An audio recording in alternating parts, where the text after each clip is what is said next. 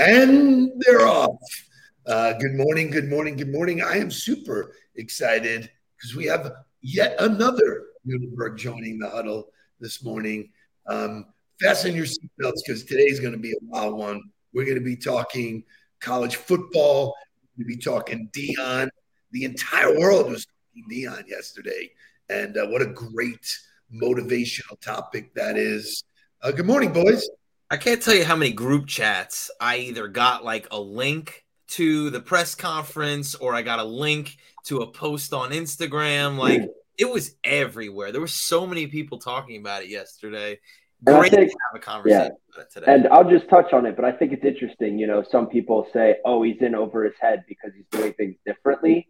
And those are the people who I think will get left behind. Yeah, right. So it'll set up for a really good conversation. Nick Mao here this morning. Good to see you, Nick. I feel like it's been a while since I've seen your name or your face. He's been a busy dude. He's been a busy dude. Couple of things I want to get out of the way. Do you gentlemen know the name Kirstie Alley?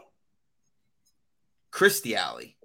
Kirstie. Is it Kirstie Alley? Kirstie Alley. I thought it was Kirstie Alley. You know who that is? Kirstie. Sorry. Yeah, I know. I know because I read, but I don't. I wouldn't have known that. She passed away last. She passed away, yes. So I'll tell you, she was absolutely fantastic in Cheers. And one of my favorite movies was Who's Looking at You? Or, you know, Look Who's Talking. Look who's looking at you. Here's looking at you, kid. You talking to me? That's for me. Like, she obviously, Cheers, sure, but for me, she was Look Who's Talking. Like, that was the role that she embodied. That was a movie that was iconic for my generation. So so when Gabby says to me, Kirstie Alley died, and I was like, oh wow, and she was like, she was 74, I think is what she was. 71. And I was 70. She was 71, and I was like, oh, that means we're old.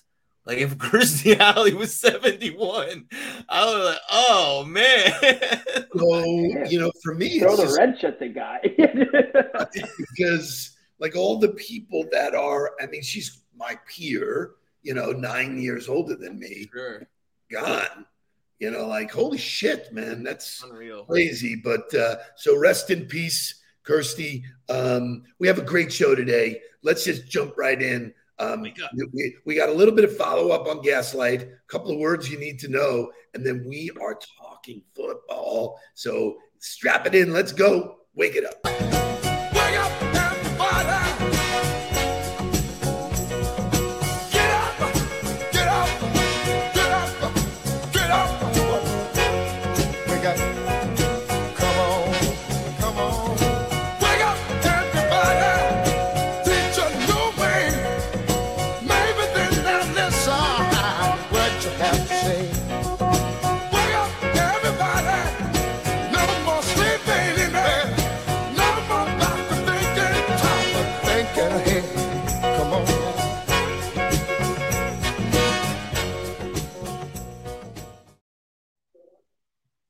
Let's go. I think he just froze. Yeah, he's done. So I just heard him say, "Whoa!" All right, so kick it off. You got it. So we're gonna carry on the conversation a little bit from yesterday about gaslighting, and there's a new word. There's another word that we want to share with everybody, which is ultra crepidarian. Jake, do you know what an ultra crepidarian is? I don't. I probably should have done more research. Probably should have read the notes for the show. Yeah, you could have had the answer, but I think it's better if you don't know the answer. Actually, if anybody in the comment section wants to tell me what an ultra crepidarian is, I would love to hear. Oh, there he is. He's back. I love the definition. Now that I've seen it, I absolutely love it. So, Dad, you want to read ultra crepidarian now that you're back in the? Yeah. So this was a follow-up to Gaslight. Right. Right. someone who expresses opinions on matters outside of the scope of one's knowledge or experience.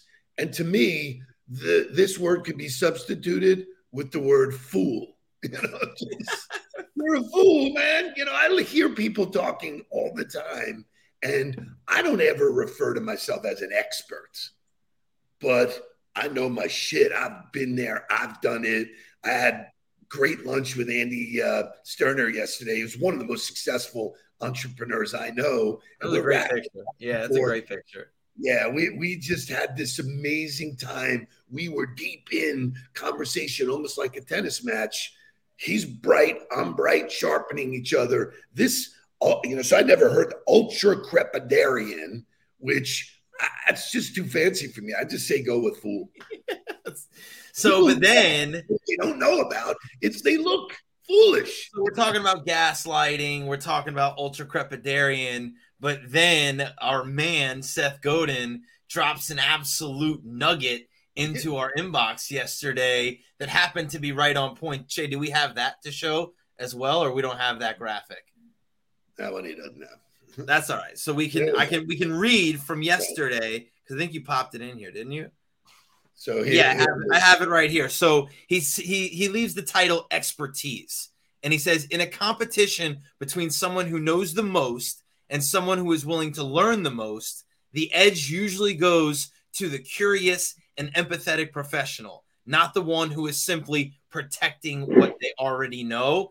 Like that, when the first time I really got introduced to Adam Grant, I listened to a podcast of him on Nike's channel, and he talked about being an expert now as being an expert in the 1910s, and saying being an expert back then meant you knew something and you held on to that knowledge and then you taught it consistently.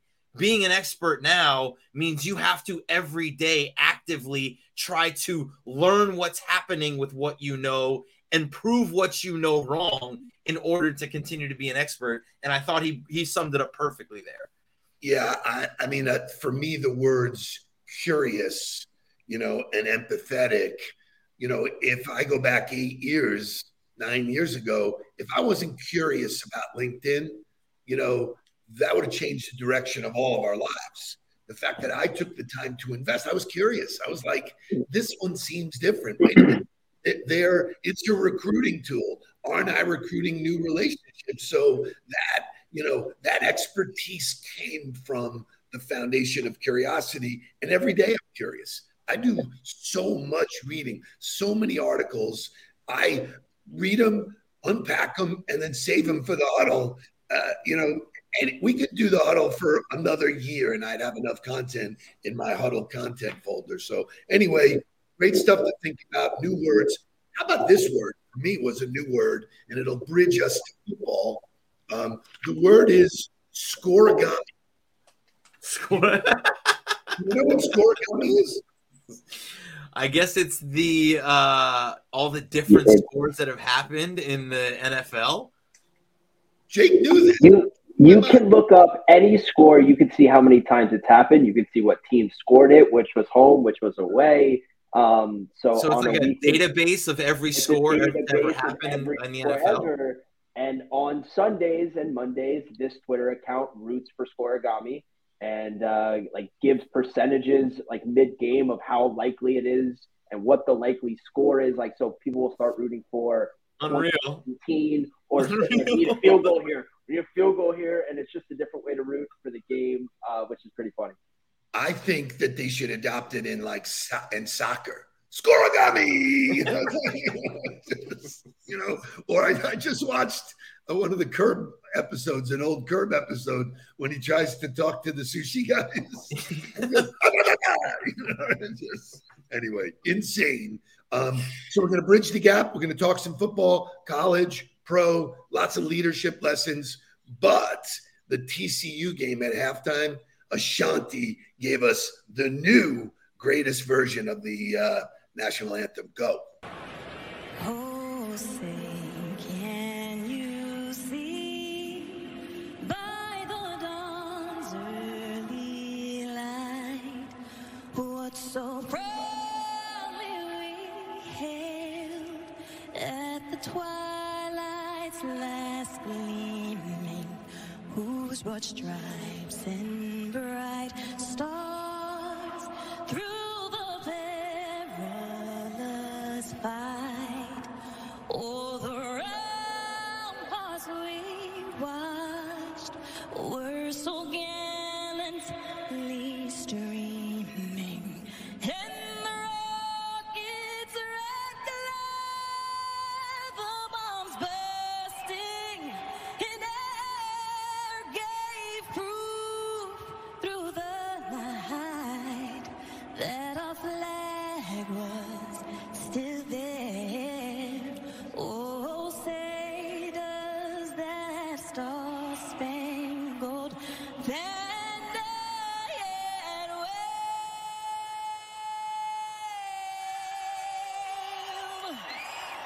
for the land of the free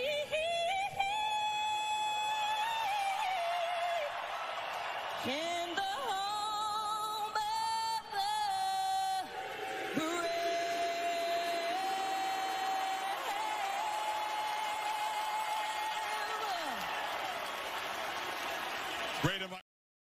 Fantastic rendition. Does that light you up? I mean, Yes, woo. kickoff time. Let's go. I got the chills. So I'll say it is the World Cup, and so like it's very patriotic time, like in the country. I think you see every other country crying at their anthem or supporting their countries.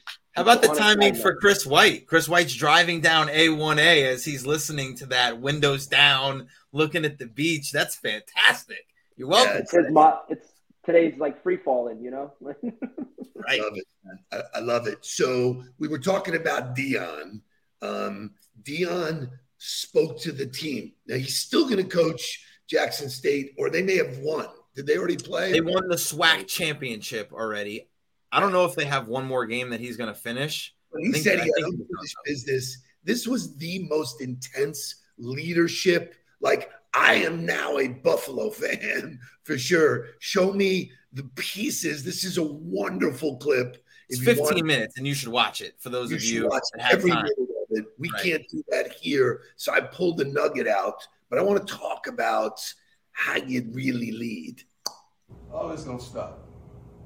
I still have unfinished business to do at Jackson State because whatever I start, I'm gonna finish. And we gotta go win this championship. We gonna do that. But then shortly thereafter, I just want you to know, I'm coming. Not to compete, but to win. Not to show up, but to show out. Not to be amongst the rest, but to be the best. I'm coming. I'm flat out coming. This is real. This ain't no ESPN or this ain't one of the networks you just happen to see me on. I'm right in front of you. You know why? Because I'm coming. I'm coming to restore, to replace, to re-energize some of y'all that are salvageable. I'm not gonna lie. Everybody that's sitting there butt in the seat ain't gonna have a seat when we get back. But I'm coming. I started, and we're gonna go dominate, then we're gonna work. I'm coming to work and not to play. I'm coming to kill it and not to kick it. I'm coming. So you gotta understand, so when I get back, ain't gonna be no hats, no meetings, ain't gonna be no hoodies on and no meetings, ain't gonna be no phones. I wish you would bring a phone in my meeting. It ain't gonna be no earrings in the meeting. Everybody's gonna look like everybody. I'm coming. It's gonna be a different place, a different feel, a different attitude, a different energy, a different work ethic, a different want, a different hunger, a different desire, a different need, a different capacity. It's gonna be a different reach. I'm coming. See, by now you gotta feel it. You can feel what I'm saying. You can feel where I'm coming from. And you know I ain't playing because I got the credentials to back it up. I'm coming. So much, but I'm not playing. That was like as forward and direct, and people talk about General Patton, and the great speeches of all time, MacArthur, and all of these great, speeches. That one could go down as one of the best I've ever heard, because I hope you bring a phone to my meeting. He didn't yell.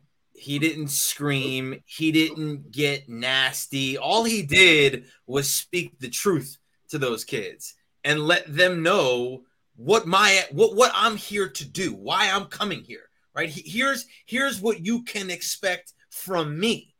Here's what I'm going to expect from you. And I'm going to tell you right now, because there's a point in there that we didn't get to hear, but he opens it up for people to ask questions. And one of the kids asks him, he says, what's the off-season program going to be like? And he responds to the kid, I'm going to try to make you quit. He goes, most of you in here, I'm going to try to run you off. And the ones that think you belong here, I'm going to try to make you quit to make sure you know that you belong here, to make sure that there's no doubt that you belong in the room. So to me, it's just being very direct about how high the standard really is. Now, there's a lot of people who could go in there and have that conversation and say those things. You got to be willing to back it up, because if he doesn't live that standard, if he doesn't live holding people accountable to what he just said, then it's all for naught. But I know he's going to. One thing I found really valuable is that he was as authentic as any coach in college football. You were a part of taking over a lot of teams. I saw the transition from one. I watched coaches try to tailor their message to get the buy-in from the player that was there, instead of being their true self or their true coaching mind and personality, so that if the player didn't buy you, that was okay. And this wasn't going to be a place for them anymore. And that's what I appreciate from Deion is we're going to do it a certain way here. And someone else brought you here, and that's okay. And that's not your fault. And that to me is the thing about leadership. Like, you can't be afraid to have that conversation. Like, and I was a part of way too many team meetings where we walked in front of the team and the head coach was like, hey, everybody's got a fresh resume. This is a fresh start for everybody. I'm excited to have bullshit. We walked into the staff room right after and talked about half the roster that we thought would never be able to play for us. So to have two very different messages in front of the team and behind closed doors, Deion's not doing that. Deion knows exactly what he thinks he has in that room and was not afraid to tell them that right then and there. That to me is, you got to, in leadership, be willing to have that conversation, because if you don't, it creates trouble. So many of the CEOs that I work with who are constantly evaluating their teams, I say, just look at anybody that works for you. And if they interviewed for the job today, would they get it? And the pause that I get is like, no, we all learn to accept shit that we would never accept from somebody new. He's bringing honest integrity, work ethic. Man, those people are going to work, Now, he said at the beginning of it, he goes, I'm doing this because you got 42,000 people that show up every week for a 1-11 team. Are you kidding me? He said for 2 decades. He goes, we're not going to allow what's been happening to happen here anymore. We're not going to do it for the fans, for the students, for the families. We're not going to do that anymore. And I don't know how much our audience exactly knows about college football and the ins and outs and all of its nuances, but the transfer portal, which is a recent addition to college football that allows players to kind of go everywhere else in the country, allows coaches to rebuild a hell of a lot faster than it used to be. However, I'm sure we have a lot of Miami fans that are watching us right now. Mario chose to wait till after the season to say, get out. Chose to wait, said, you know what? You don't want to be here? Don't be here then. Right? Deion's doing that now. He's not wasting time. I want the guys who want to be here to play. To me is, what's the difference? I'd rather go to war this year with guys who want to be here and do it the way that I want it done. I'm not going to try to get this buy-in. That's how you change the culture. It's not like we're going to slowly make this change. No, rip the fucking look what happens when you don't, right? Like, if Deion's saying, I'm willing to walk out with 45 guys instead of 85 guys, or 45 instead of 120, or 45 guys that I know are committed to who we are and how we do things, as opposed to saying, no, I'm going to keep the roster intact, and now I'm going to go out and try to see if it works. Well, look at everybody looking at Mario this year. They're like, what the hell happened? How could we not make a bowl game? How could we lose to Middle Tennessee State? Well, He had a bunch of guys who don't fit what he's trying to do, which causes him more problems, causes you worse execution, I'd rather walk out with 22 guys that are willing to die on the field than walk out with 45 who aren't really sure that they want to be there. So one of the cool takeaways for me was that Deion's not looking for validation from the audience, and that was a big deal for me when I was speaking and people were going, "Oh, that's bullshit, man. That's not the way we do it. You got a cold call, you got to do, and it was like, I'm standing up there going, I'm not looking for your validation. It works. I know it works. This is the way I'm going to do it. So would you want to play for Deion? 1,000%. I want to work for Deion. Are you kidding? Like I want to be in the room with Deion. I don't care what the role is. I want to be a part of his organization because I know what he's building and what he's trying to do, or I at least believe in it. And so the other side of this, I think that we have to talk about is that none of this happens without social media. Correct. None of it. Right. He's not as high profile a hire at Colorado without him putting on display everything he put on display at Jackson State. Nobody's talking about him in his team meeting and what he did and what he's doing if he doesn't bring a camera into that team meeting and show it on social media. So the power of social media and building brand, he's understood building brand since way before social media, but he's taken that to the next level as how to build his program. He put it out there on Twitter, on Instagram, everywhere yesterday. He goes, I'm not hard to find. Hey, guys around the country, you don't like where you are. You want to go find a new place to play. You liked what I had to say in my team meeting. I'm not hard to find. So he's recruiting through social media, through his brand building. That to me is next level, which nobody else is doing. And he's doing it genuine, authentic. Right, yeah. This is just me. And it's okay for there to be differing styles of coaching. Like Mike 1,000%. McDaniels is not Deion. And that's what leadership is. Like leadership is not a one size fits all thing. Well, I agree with you. And the thing about the credentials is like, I don't really give a shit who it is that says that message. I don't care if somebody steps in front of me and talks the way Deion just talked to that team. They could be the first-year head coach, never won a game before in their life. I'm getting on board. I believe in what he's saying. It can't be any wiggle room. You Correct. gotta walk it. And we've seen many examples of guys who try and imitate it and are not genuine. They're not the real thing. That was for me at 27, stepping in front of the University of Cincinnati. I didn't have the credentials.